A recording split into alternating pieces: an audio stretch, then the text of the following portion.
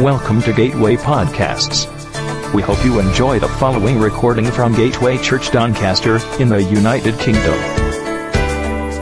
For more podcasts and information about Gateway Church, please visit our website, gatewaychurchdoncaster.org.uk. Thank you for listening. It's really good to be here.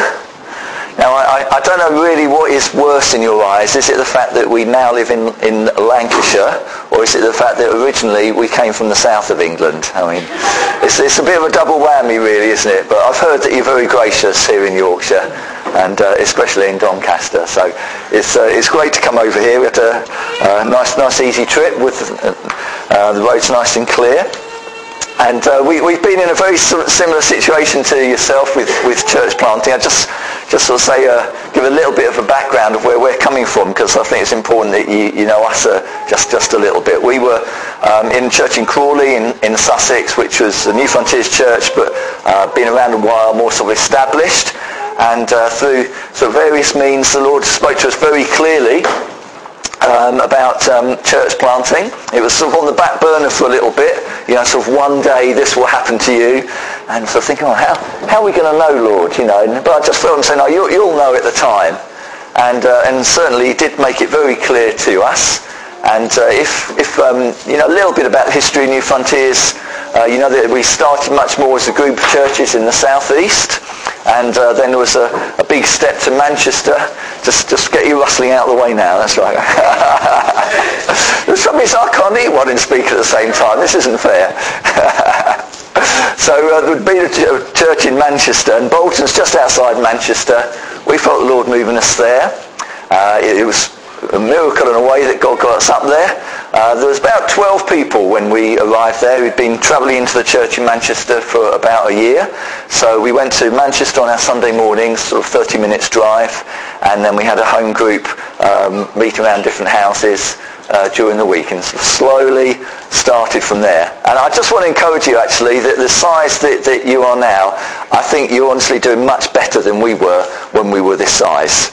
I think there's a great spirit here, and I just want to encourage you to appreciate what you've got. We're given a very warm welcome. You know that this is your church, everybody's church, and I just want to encourage you that you're doing well, just from the little glimpse that we've had so far. Okay, now Owen asked me to speak about faith for finances. I understand that Dave from Selby spoke on a similar thing not that long ago. But who hears something once and then has learnt it all and puts it all perfectly into practice? Well, I'm not like that. But I think, quite what often happens, God gives us different camera angles, as it were, to help us to appreciate the whole thing. So I'm quite happy about speaking about this again. It's something that I think is quite close to my heart. It's something like most things, I think, if not everything. Well, I've certainly not learnt it all. God always sends along fresh challenges. Now, when you see that phrase, I wonder what sort of idea that conjures up in your mind. Maybe you're thinking about your personal or your family circumstances. Maybe when that comes into mind, you're thinking about where the church is at, or some bigger, wider thing. Maybe some of you sort of look at that and you feel very positive about that. You're a go-getting sort of person. Other people, this would have been my sort of starting point before the Lord sort of worked on me. I'd be more inclined to be anxious, if not a little bit fearful, and know that I need the Lord to help me into a stronger position from that. And I'm not worried where you are as individuals now, because grace means that the Lord comes to us just where we are, just how we are, and takes us on from there. He doesn't say you've got to get to this standard first, whatever the subject is. He knows you. He knows where you're at, and he wants to take you on an exciting journey with him. Okay, what I want to do first of all, I just want to lay a few foundations, and so the next slide just shows 4 things which I'm going to go through fairly quickly. There's loads more I could say about each of those, but I just want to give a little bit of an overview from one Bible passage which has got those 4 phrases in to help us to get a good framework, if you like, for I believe how God views money and possessions, how he wants us to view money and possessions as well. And I feel they're like 4 legs on a table. So if this nice table here, shouldn't be jogging it really, should I, with the projector on it? You know, if I took one of these legs away, very carefully, and just touch it very gently, then it might balance for a little while, but as soon as you put any weight on it, big mess, expensive, replace the projector. You know, you need the stability of all 4 of those legs. And that's just what I want to say really about those 4 things. If we emphasize one thing but we forget about something else, then actually sooner or later we're going to be in trouble. But 4 things which together give a great foundation. So let's look at the passage which we've got on the screen, but if you want to follow it, it's 1 Timothy chapter 6. This first bit is verses 6 to 10. It says, "Godliness with contentment is great gain. For we brought nothing into the world, and we can take nothing out of it. But if we have food and clothing," in other words, it means daily necessities, "we will be content with that. People who want to get rich fall into temptation and a trap, and into many foolish and harmful desires that plunge men into ruin and destruction. For the love of money is the root of all kinds of evil. Some people eager for money have wandered from the faith and pierced themselves with many griefs." Then on to verse 17. "Command those who are rich in this present world," and you do realise that is every single person in this room when you look at us by the standards of the whole world. We're rich. "Those who are rich in this present world, not to be arrogant, nor to put their hope in wealth, which is so uncertain, but to put their hope in God, who richly provides us with everything for our enjoyment. Command them to do good, to be rich in good deeds, to be generous and willing to share. In this way, they will lay up treasure for themselves as a firm foundation for the coming age, so that they may take hold of the life that is truly life." So if you could go on to the next one, that's right. Keep that on there, thank you. So we've got all the elements, all those table legs in that passage in many other places in the Bible as well. And the first phrase that I put up there is dependence, being dependent on God. To see that God is our provider. He's the source of everything that we have. It puts it poetically in the Old Testament. He owns the cattle on 1,000 hills. God's got it all. And it's here for us. And in that passage that we looked at, this is not just a gentle little bit of advice. He says, command them. You know, he's saying, look, he knows our weakness. And he says, this is really important. Make sure you get this across strongly and clearly. Command them to put their hope in God. Why? Because it is God who richly provides us with everything. We've got to start with understanding who God is, seeing what God is like. And he, above many other things, is one who knows our needs and will provide for us. We can be, and we should be, dependent on him. Now, I think it's helpful sometimes if we're trying to grasp an idea, grasp a principle, to look at the opposite. So just a quick couple of things. What is it then that we shouldn't be, which is like the opposite of being dependent on God? We shouldn't be independent. We shouldn't be self-sufficient when it comes to money. We shouldn't be proud or arrogant. You know, some people who've got this sort of attitude, I've got where I am today by my own efforts, thank you very much. But that's not the attitude that the Lord is looking for from us. Or maybe, I don't know who of you is in employment, or maybe some of you picking up a cheque from the Social Security each week, but it's ever so easy. I've been in a situation where I think, oh yeah, well the paycheck's going to come at the end of the month, isn't it? And where's God in that picture? And I need to remind myself, actually it all comes from God. It's him who's looking after me and mustn't be self-sufficient. Likewise, not to be fearful. If God is our provider, we really don't need to be afraid. There's no room for fear. And in a situation of need, and I'll tell you, if you haven't been in a situation of need, you will be sooner or later. That's what happens to all of us. We've really got to get it firmed up in our heart that we can depend on God to look after us. And actually being in a situation of need can just teach us volumes about God's goodness and about his loving provision for us, actually more than in situations of plenty. More than when we've got spare money left over. You really learn about God when you need to depend on him. So that's the first thing that God wants us to be clear about. You can depend on him. And he wants us to be explicitly dependent on him. The second thing is that God actually wants you to enjoy life. We sometimes have this funny picture, or the world maybe has this funny picture of Jesus walking around a bit sort of super spiritual and very serious. I don't think that's the Jesus that I read about in my Bible. I think they had a good time in the Bible. And you know how to enjoy yourselves this morning, which is great. Now you can enjoy it because you see, if it's God who provides for us, and he gives us the ability to work, to use our hands or our brains, whatever it is, then it's like he's giving us permission, he's giving us a mandate to enjoy this world that he's put us in and all its material blessings. And there's a little verse in that passage which said that. He says, command them to put their hope in God, who richly provides us with everything, but then he doesn't stop there, richly provides us with everything for our enjoyment. And this is something we're learning in our church, to celebrate a bit more, to, something good happens. Make sure we really make the most of it. Have a good time. Have a good party. Who's serious? Cults are serious. People who get a bit weird. That's not very attractive. If you're having a good time, you will be attractive. And God wants you to enjoy the things that you've got. So what's the opposite of that we shouldn't be? We must not be anti-money or have a sort of poverty spirit. That is not what I read in my Bible.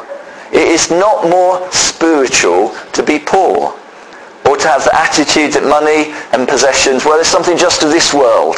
I'll avoid them, or I'll go even a step further than that and despise them. Jesus came into our physical material world and was an integral part of it. Money is not to be despised, it's to be enjoyed. We are the centerpiece of his creation. He made us to live in it and enjoy it. So, if you do have something, if you have got a bit of money, if you are doing all right, if you have got a house to live in and you have got a decent sort of car, you don't need to be embarrassed about it. There's nothing wrong with having and owning things because God gives them to you. Get on and enjoy them. God gives them to you. You don't receive a Christmas present, so I don't think I can really use that. Well, that would be ridiculous, wouldn't it? Well, God gives us this stuff, so let's get on and enjoy it. Coming on to the third thing, okay, you might say, so if God wants us to enjoy material things, should we make that our goal then? To get richer? To have more things? Bigger things? Better things? Newer things? That's why we need the four legs on the table, to keep it all in balance. Contentment is the third principle. I tell you, that is a fantastic word, a very liberating word. In that we read out, it said, godliness with contentment is great gain. In other words, you're doing really well if you're godly and you're content. And he says if we've got food and clothing, which we might use the phrase, you've got a roof over your head and you've got enough to get by, we'll be content with that. Now what's the opposite of contentment? Could be, say, for example, being greedy or materialistic. And there was a big warning, wasn't there? The love of money gets you into all sorts of evil. So we don't love money for money's sake. We don't love things for things' sake. That's missing the point, isn't it? That's what the Bible calls idolatry. You put something in the place of God. Instead of pursuing God and wanting to know Jesus more, you're pursuing the thing that he gave you. So you enjoy it, but it's not your goal. It's not your God. So not greedy, not materialistic. Now also this is very important for keeping good relationships within a church. Not to be jealous or critical of what other people have. Let's be realistic. You're always going to have richer people and have poorer people. There's always going to be a variation. That's how it is in society. That's how it is in the church. Now, if you look at somebody else who's got a bit more than you, why have they got more than you? You know, it could be they've worked hard. It could be they've got to that place because they really deserve it. They've really applied themselves to some study or working hard at a job and just doing their best in God. And they were trustworthy in the little things, as the Bible says. So maybe God has said, that's good. I can entrust you with more things.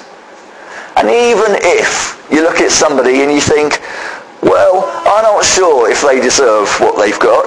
I'm not sure if they deserve to be as rich as they are. Well, the Bible still commands us not to covet anything that our neighbour has. Because, you know, it's not about have I got this much or have I got that much or they've got this more than me. That's not the point. You know, I know richer people who are very content with their very much. And I know poorer people who are very content with their little. You know, in their own way, they're both really rich because they're content in God.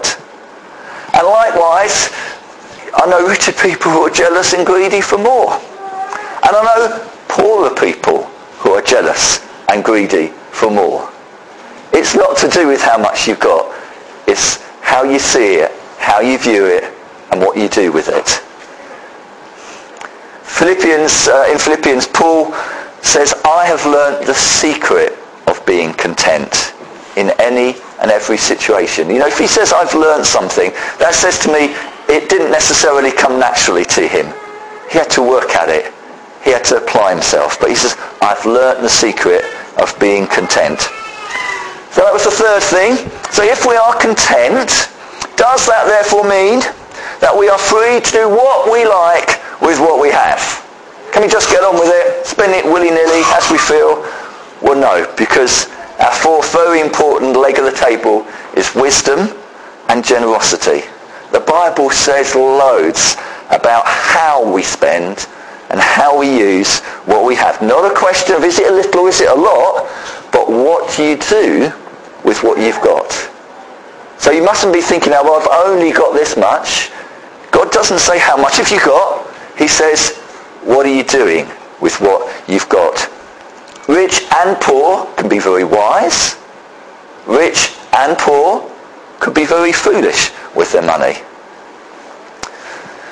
So we mustn't be, think about the opposites, foolish or wasteful. You know, I know people who have been in debt, not because they've had a hard life and, you know, well, everything's been against them. They're in debt because they've made some very bad and selfish decisions. That's how they've got themselves into that situation. Now, not everybody is like that, but I know some people like that. God wants us to be wise. God wants us to learn wisdom, to learn the godly, spiritual way to handle and use money. So whether you're in debt, whether you say you feel, I've just got enough, or whether you're one of those, to me, lucky people who seem to have plenty to spare, you've all got a responsibility for what you do with what you've got. And you've all got an accountability. Because, you know, the Bible describes us as stewards. Everything I've got is on loan from God. That's why I can't just do what I like with it. Because one day, one of the things God is going to say to me is, so what did you do, Rob, with what you had? And that's why we need that wisdom. That's why we need to not be foolish or wasteful, but use it wisely. The other thing that we must not be is selfish or stingy or reluctant.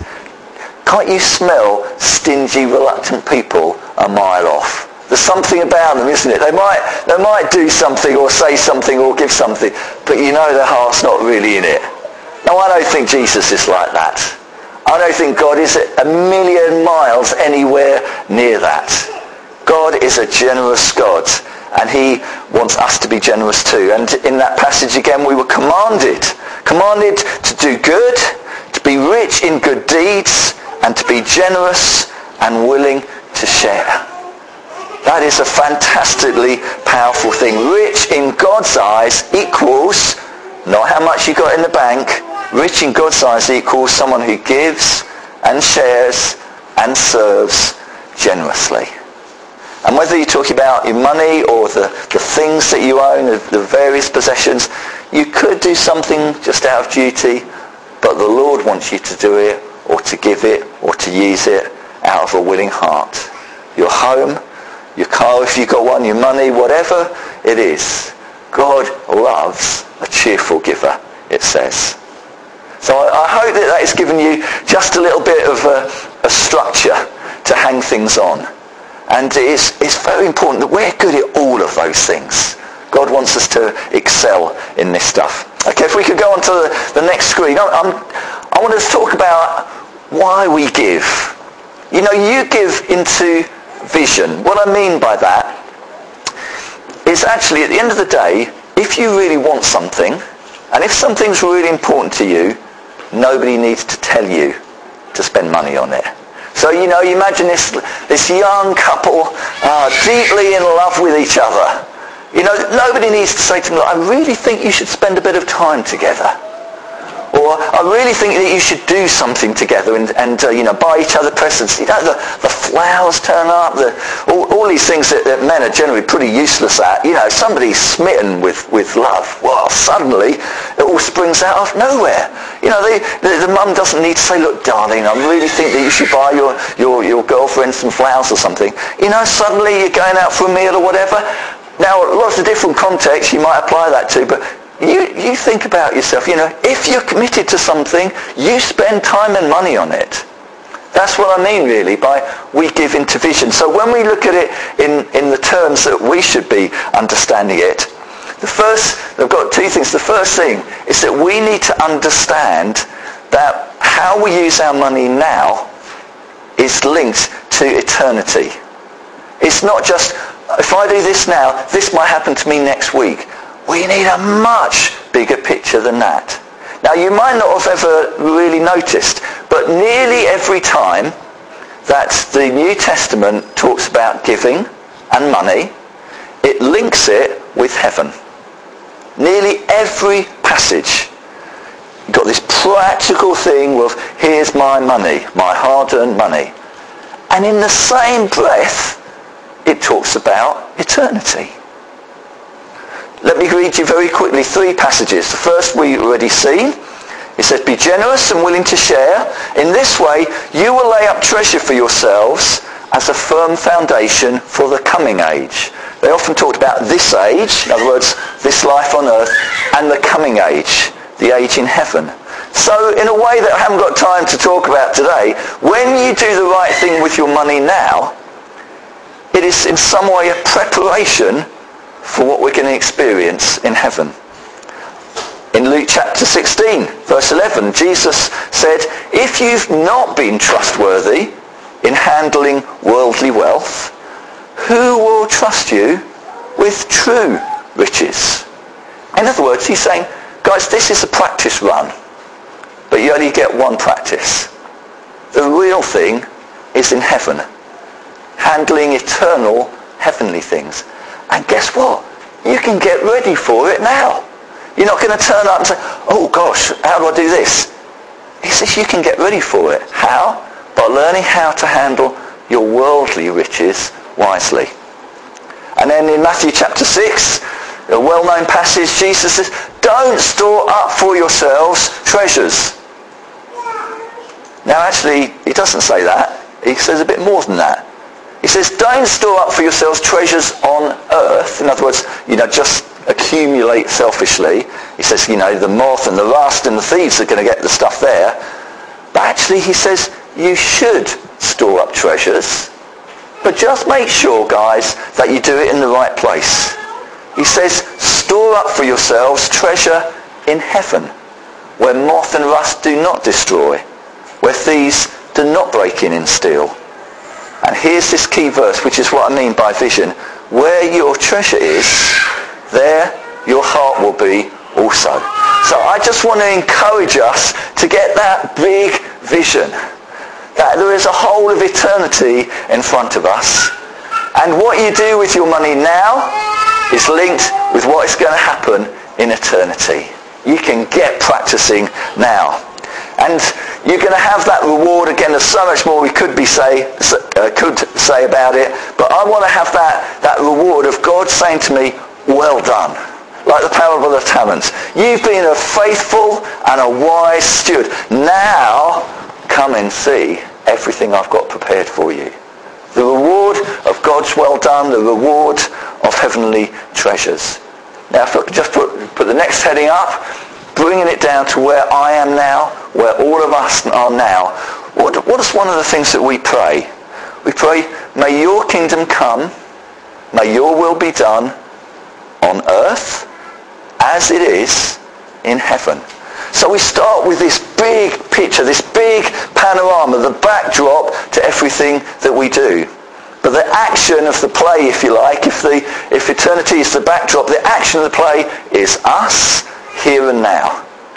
And we need vision of how what we're doing in Doncaster, in Bolton, at home, at your place of work, wherever it is, to understand how your piece of the action fits in with the big picture.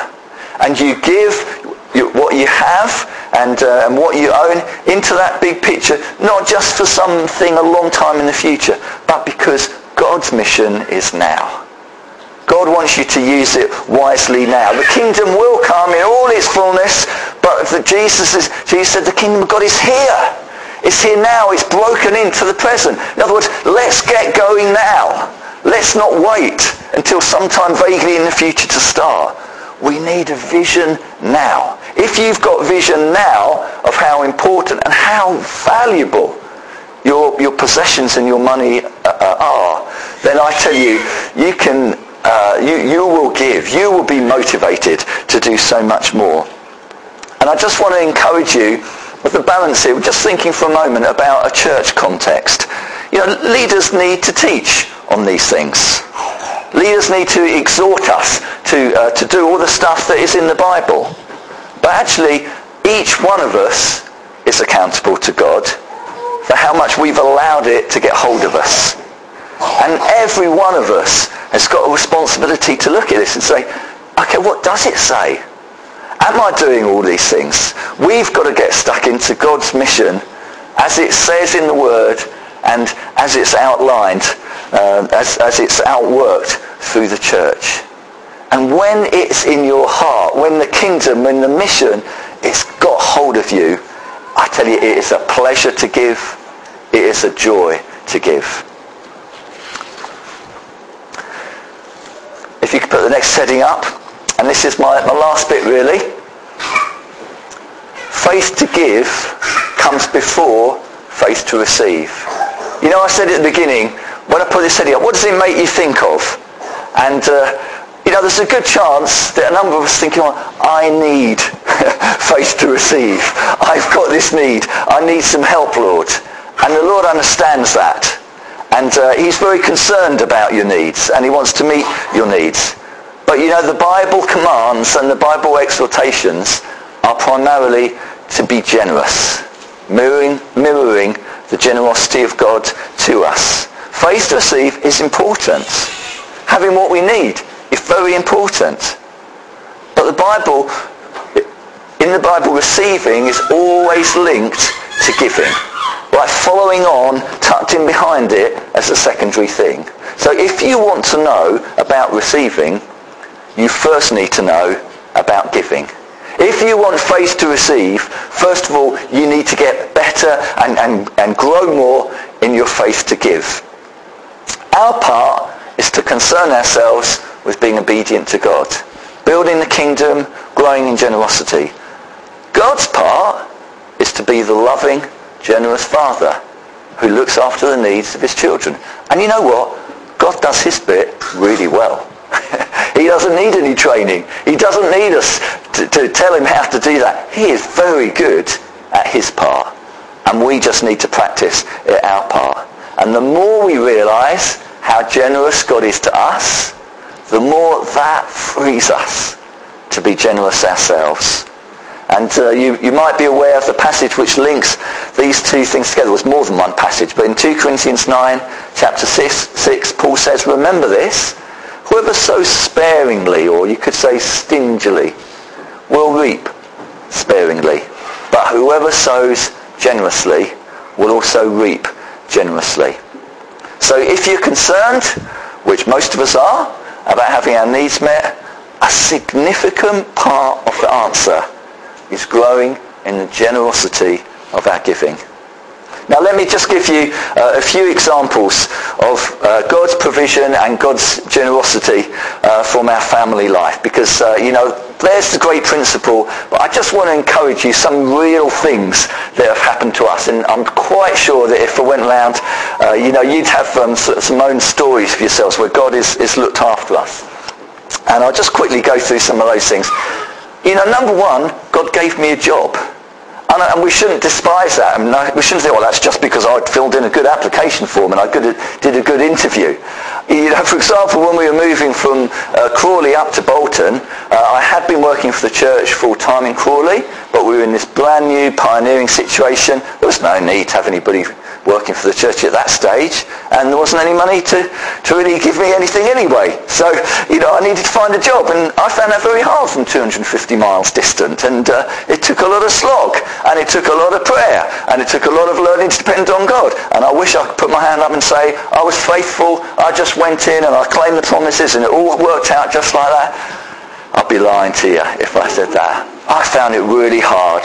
And I felt up and down and up and down, and it made me wonder all these things about God's character. And I thought, I've been a Christian so many years, and I'm supposed to be a church leader, and I'm still doubting if God's good to me.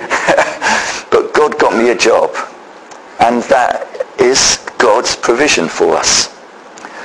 This is perhaps more into Helen's realm sometimes. Helen's had a job from time to time. She had a full-time job, part-time job, career jobs, odd jobs, done a bit of everything really, been a house mum, looked after the kids, whatever's appropriate at different stages. But I tell you, we've got some great bargains when we've really needed them. And it's a funny thing that we seem to come across the bargains when we need the most. I'm assuming here, of course, that we're looking to God to meet our needs, and that we're asking him to help us, not taking it for granted. But we do get some bargains on all occasions, but when we've really needed it, suddenly sometimes something's just come up, and we mustn't overlook that. We have to realise that's one of the little ways that God can surprise us and look after us. Another thing, we've needed the wisdom and the humility to when we need it, buy stuff second hand. Get them from charity shops. If somebody gives me a designer top or something like that, I'll wear a designer top, because ultimately God's given it to us. But if we're wearing stuff from charity shops, we're wearing stuff from charity shops. Is it about pride and image? We sometimes feel it is, but it's not. Let's have some wisdom, let's have some humility. And on a different tack, God sometimes caused, I believe, a very old car to keep running for a very long time. And then, just when some money turned up, the car then died. Is that a coincidence? I can't prove to you that it's more than a coincidence, but it's a funny thing, isn't it, that when we pray, coincidences happen. That's God looking after us again. Sometimes we've been given money from friends in the church. Sometimes we've been given money from parents or other family. Sometimes we've been given money from complete strangers. And our church at Crawley was quite a big church, and it was somebody in the church, but you didn't know who everybody was. And when it came to moving up to Bolton, we didn't say anything about money. Actually, we didn't realise how short of money we would have been. Maybe if we had known, we might have been tempted to say something about it. But we didn't say anything about money. But the Lord knew we were going to need a bit of extra help. And I think about 12 people, some old friends who'd moved away, some people in the church, come say, I just feel I want to give you something. And, sometimes it was £10 or £20 or something. This person in the church, whose name I could barely remember, gave us about £3,000. So, I was very high. Thank you,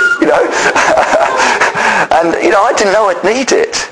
But, God doesn't always do that. I can't remember the last time that God used that particular way of looking after our needs. But when we needed it, God pulled that particular rabbit out of the hat, if you like. I've even had money from the tax man. That when the tax man gives you money, God is with you, I tell you, in that one. We've been offered rent-free accommodation sometimes, like the use of a home for a holiday. We've been offered the use of a car when we didn't at one point have use of a car. So many different imaginative ways that your Heavenly Father wants to look after you. He's taught us to be economical. He's taught us not to waste things. He's taught us to be a wise steward of our resources. And I think almost bigger than any of these things, He's provided for us by helping us to be generous. That might sound a contradiction in terms, but when you dig into these verses, it makes absolute sense. The best way for God to provide what you need is to obey His command to be generous. It works. Right. Follow the manufacturer's instructions for best use of the product. Okay? We've got some great instructions here, and they work. Just very briefly before I finish, example of generosity and provision in our church life. Now, you mustn't think that we started with this little group and just sort of smoothly sailed through to the size we are now. No. Hasn't worked like that. Hard work. But there was this particular point, I can't quite remember how many years ago, where we were about this sort of size, give or take 10 people, something like that. And we were due to lose half the church's income in the 3-4 months that were stretching ahead of us. Some of this was because of a church plant. We wouldn't normally be planting out when you're that size, but it was a complicated situation, but I can't explain that. But there were some very good givers in this church plant. And so, if I'm really honest, I was thinking, I'm not sure if I want these guys to go and start this new church, because they're going to take a lot of money with them. And then also, just at the same time, there was one or two couples who were good, faithful members and in good jobs and giving out of that. They said, we're going to be moving away. I've had a promotion or something like that. And you knew it was the right thing for them to do. So you say, that's really nice. I'm really pleased for you. I'm not so pleased for myself. And through good things, we were due to lose 50% of our income. Now, I was working full-time for the church at that stage. And again, I wish I could say that I just took it in my stride. I didn't. I needed to keep praying and keep praying and keep praying about it for my own heart, and to think, Lord, how are you going to help us in the church here? And I just had to think, okay, Lord, you've planted this church. I absolutely believe we're in the right place and I'm doing the right thing. If I do need to go back and get another job part-time for a while, fine, Lord. Don't know how I do it, but we're here, Lord, and we're just going to carry on being obedient and doing the right thing. And it might not always work out in this particular way, but what happened with us is that somehow the money just kept coming in. And a few new people turned up who started giving quite quickly, or people who'd been giving a while increased their giving. And so 6 to 9 months later, our giving had come back to that same level as we'd had it before. And when I saw the sort of figures from the treasury, I was, yes, Lord, you've done it. Oh, that's really good. But then also, there was like almost a disappointment. Maybe I shouldn't have felt that, but the reason my second feeling was a disappointment was because, like yourself, I've got a vision for more. This is great where we are, Lord, but Lord, I don't want it to be just me. We want to have a team. We want the church to be much better. And so, Lord, we've only just got back onto the first step, having been tottering on the edge of it a little bit, Lord. And really quickly, this still small voice came into my mind and said, well, you better give more money away then, hadn't you? I thought, but Lord, we've already been giving money away. You know, we've been given a tithe of our money to New Frontiers for church planting and apostolic mission. We've not been disobedient, but the Lord, it was like he was, is it true? Is it theologically correct, Owen, to say God can be cheeky? Well, it was like, you know, God's got this sense of humour with me, saying, I dare you. It's like he's saying that to me. Go on, give a bit more away and see what happens. And so, you know, just as the right things came up, again, we wanted still to be wise stewards, but as the right thing came up, you know, I talked to our other leaders and I just said, you know, let's pray that we cultivate this spirit of generosity. And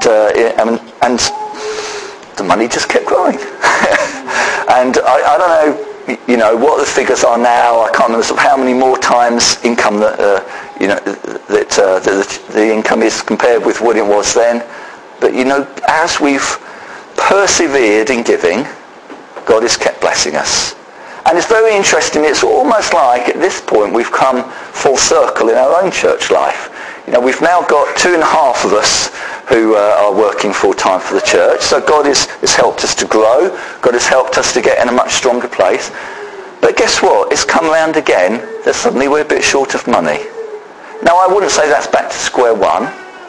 You know the phrase vicious circle where, you know, things, you're going down the plug hole like this.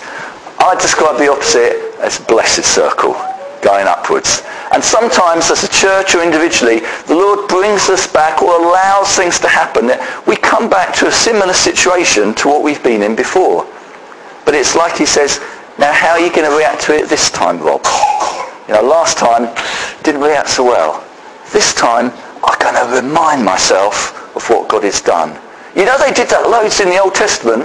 You know, such and such a thing happened, a battle was won, an event, and they said, build a pile of stones in this place to commemorate it. So when your kids say, what's that pile of stones there for, Dad? You can say, that's to tell us when God did such and such.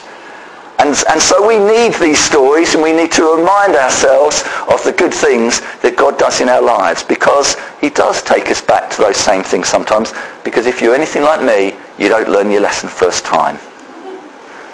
But I'm learning it more quickly the second time and the third time, and I'm sure there'll be plenty more times to come. Now let me finish with one little phrase. Going back to Genesis, in the Garden of Eden, God's generosity was the first thing that the devil called into question. Have you ever noticed that?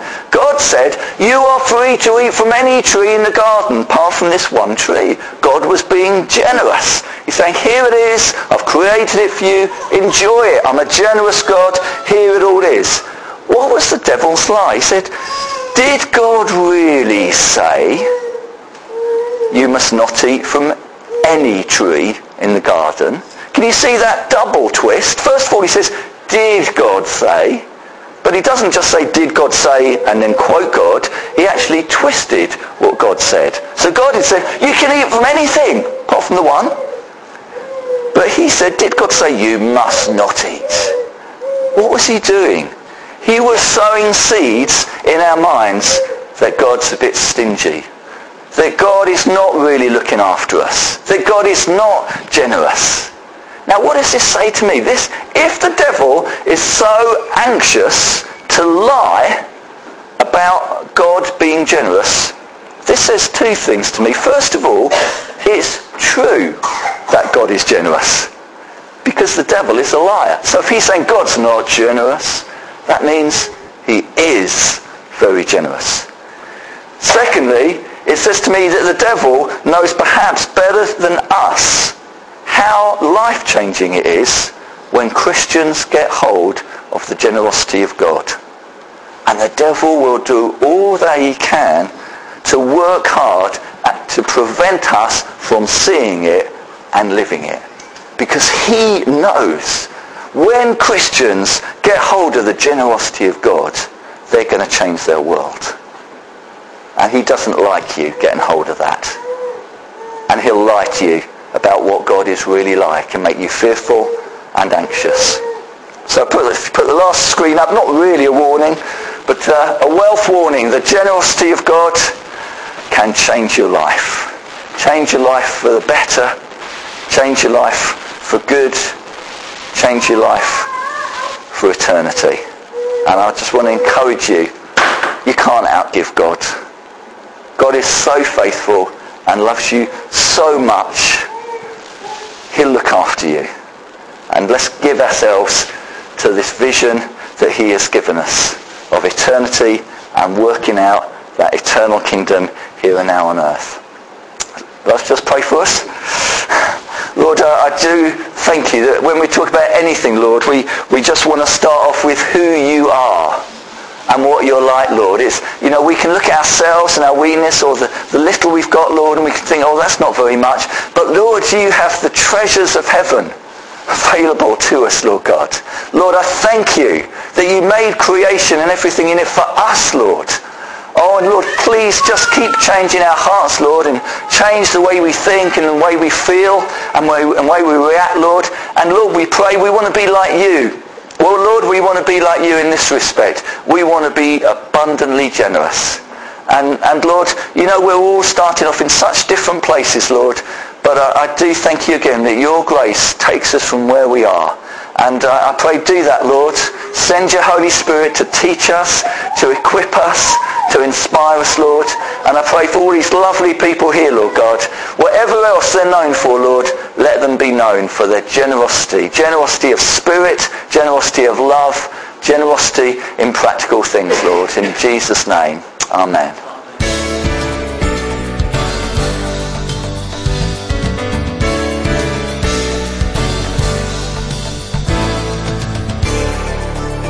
We hope you enjoyed this podcast.